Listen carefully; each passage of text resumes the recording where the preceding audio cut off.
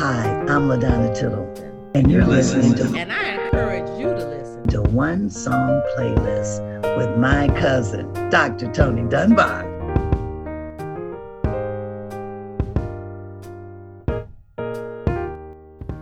Hi, I'm Tony Dunbar, the host of One Song Playlist. Welcome to part 2 of our interview with the iconic LaDonna Tittle, recorded in October of 2020. In this second segment, we discuss 2 topics key to our humanity: music and food. We hope you enjoy listening. Bon appetit.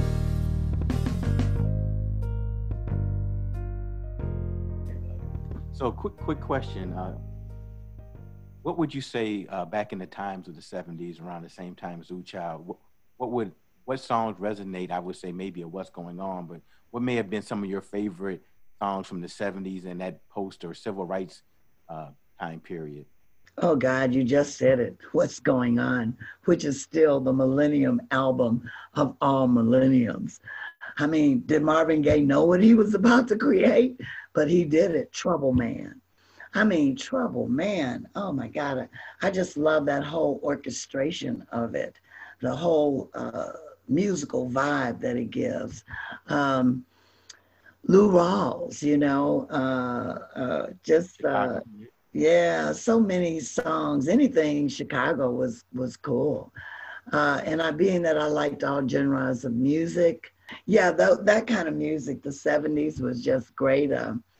Oh my goodness. Sly and the Family Stone, Stand, even Stevie Wonder. Yeah. You get a chance to cross paths with maybe either the Emotions or Curtis Mayfield or any of those folks inside of either interviewing them or connecting with them? The Emotions, yeah, they used to come down to our set at the Taste on 63rd, 64th and Low. Right. And the Emotions came down and visited us a couple of after-work sets. I did that after-work set for about 10 years.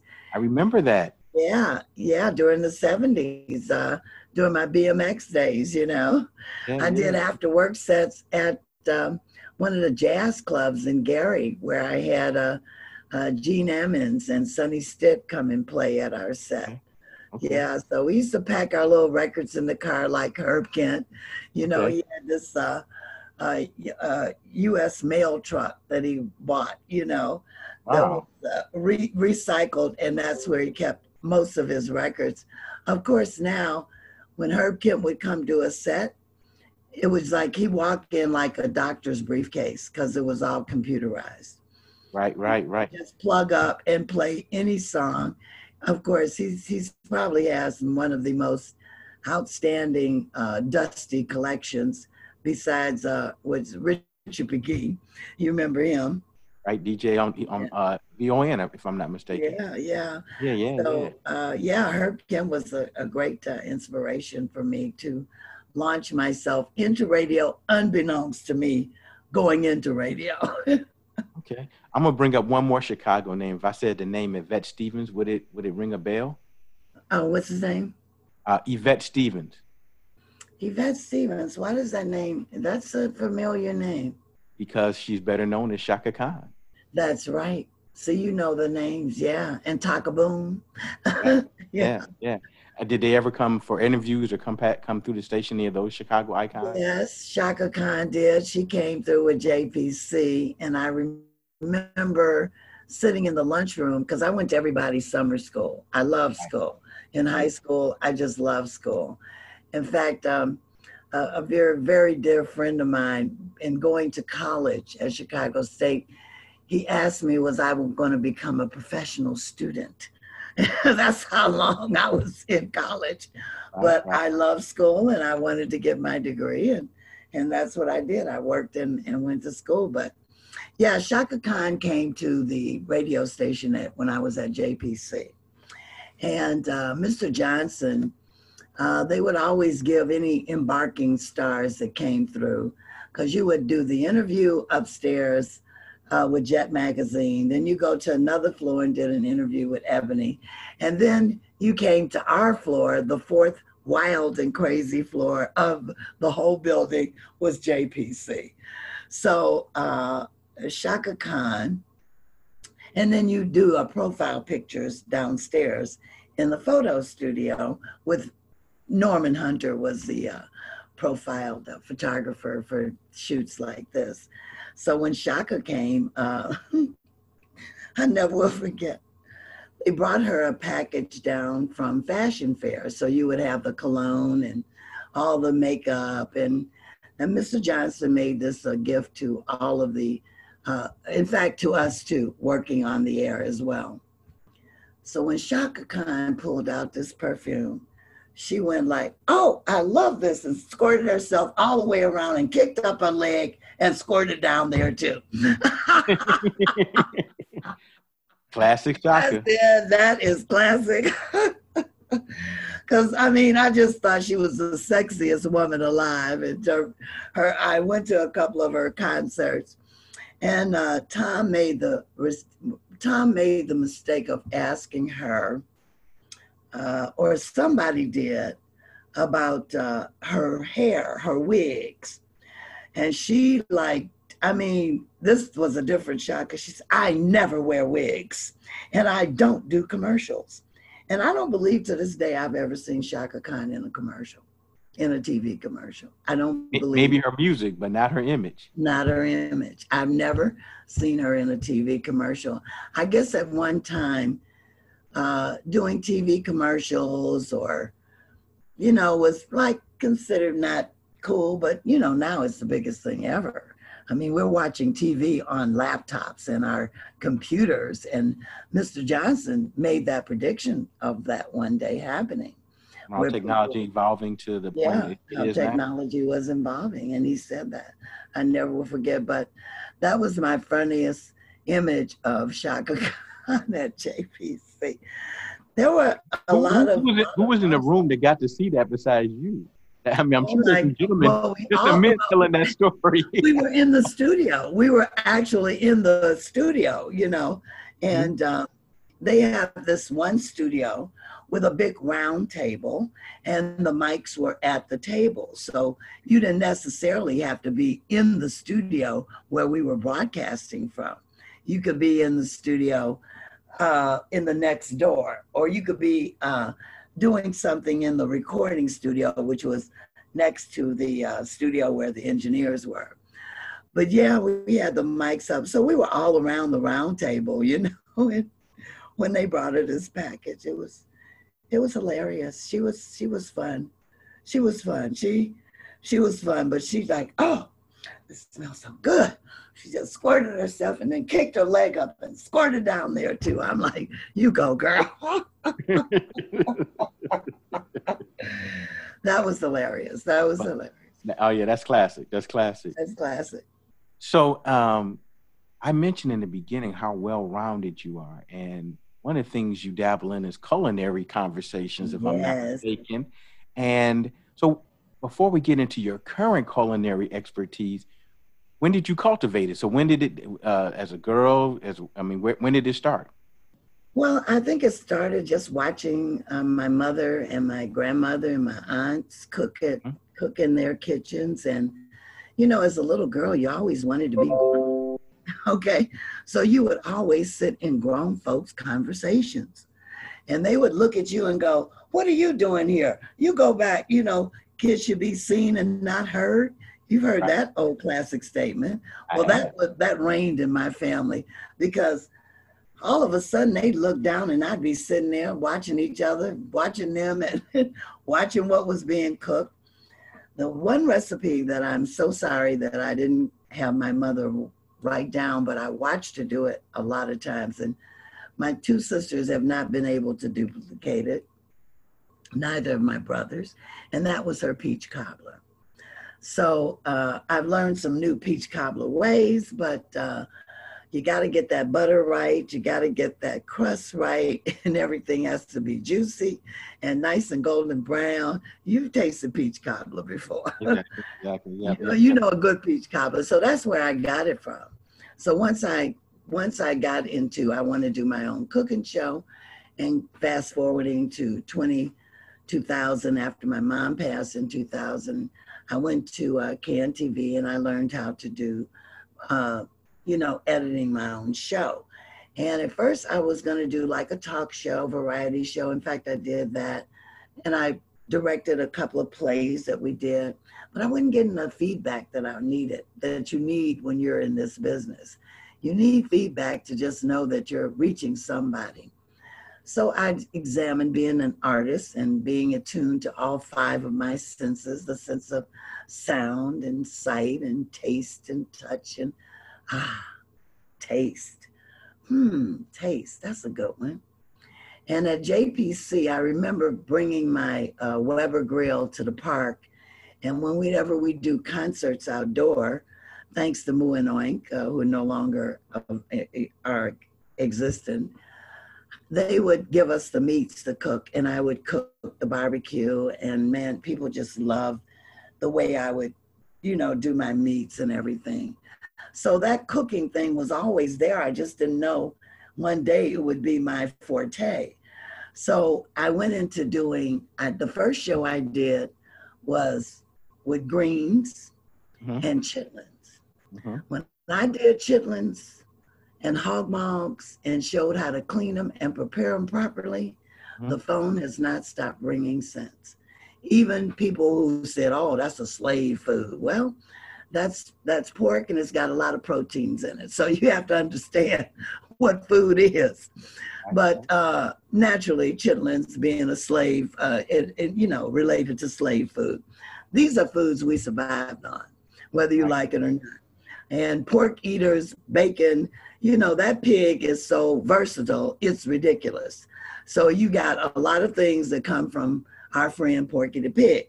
So whether you eat chitlins or don't eat chitlins or can respect the way that chitlins are created and done, you can, but I'm telling you, when I did my green, in fact, if you go on YouTube, my chitlins, hog mogs, from cleaning to eating, is the most watched TV show on YouTube of my show. In fact, they got watched stamped across it.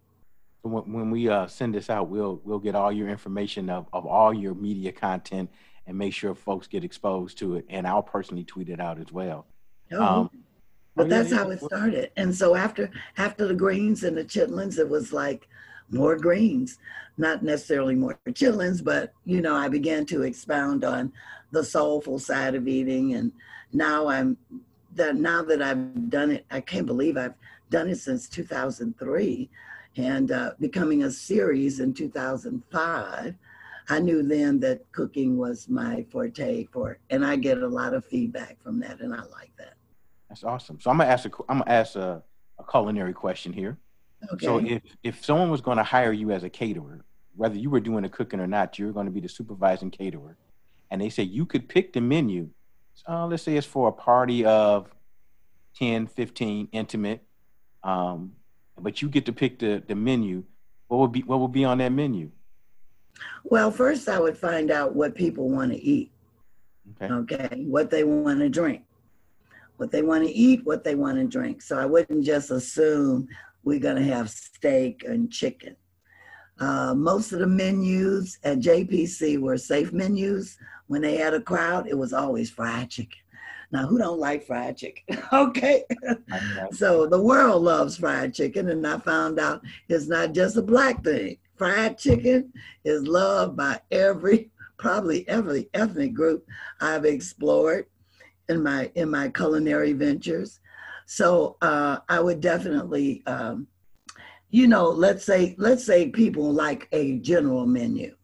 Okay. So, it depends on if it's brunch or lunch or whatever, because believe me, I can eat anything. Let me refine it a little bit. They're coming to the experience. They're going to do a theme thing. So the theme is the best of LaDonna, and they're coming to this.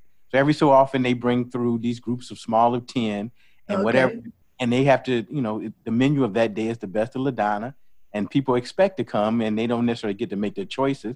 But inside that range, if you were going to say on a Thursday, and you get to choose it, and it would be the best of what you made. What would one day look like if you were doing the cooking? I would definitely do my hot salad. Okay, I would do a salad. Okay. I would do a a vegetable, a green vegetable like asparagus or broccoli. That's generally pretty safe. I would do, I like colors. So it definitely would be some tomatoes, cucumbers, you know. With my salad, it would be a mixture, a nice Southwestern kind of salad, you know, maybe with a little chicken in it and maybe with some shrimp in it, mix it up a bit. For my meats, I would definitely do a chicken or either some kind of poultry. And I would definitely probably do a beef, which would be some kind of steak medallions, you know, like sliced steak. Of course, if it was a party of just maybe a small group, maybe each person would get a nice strip steak or something like that. Okay.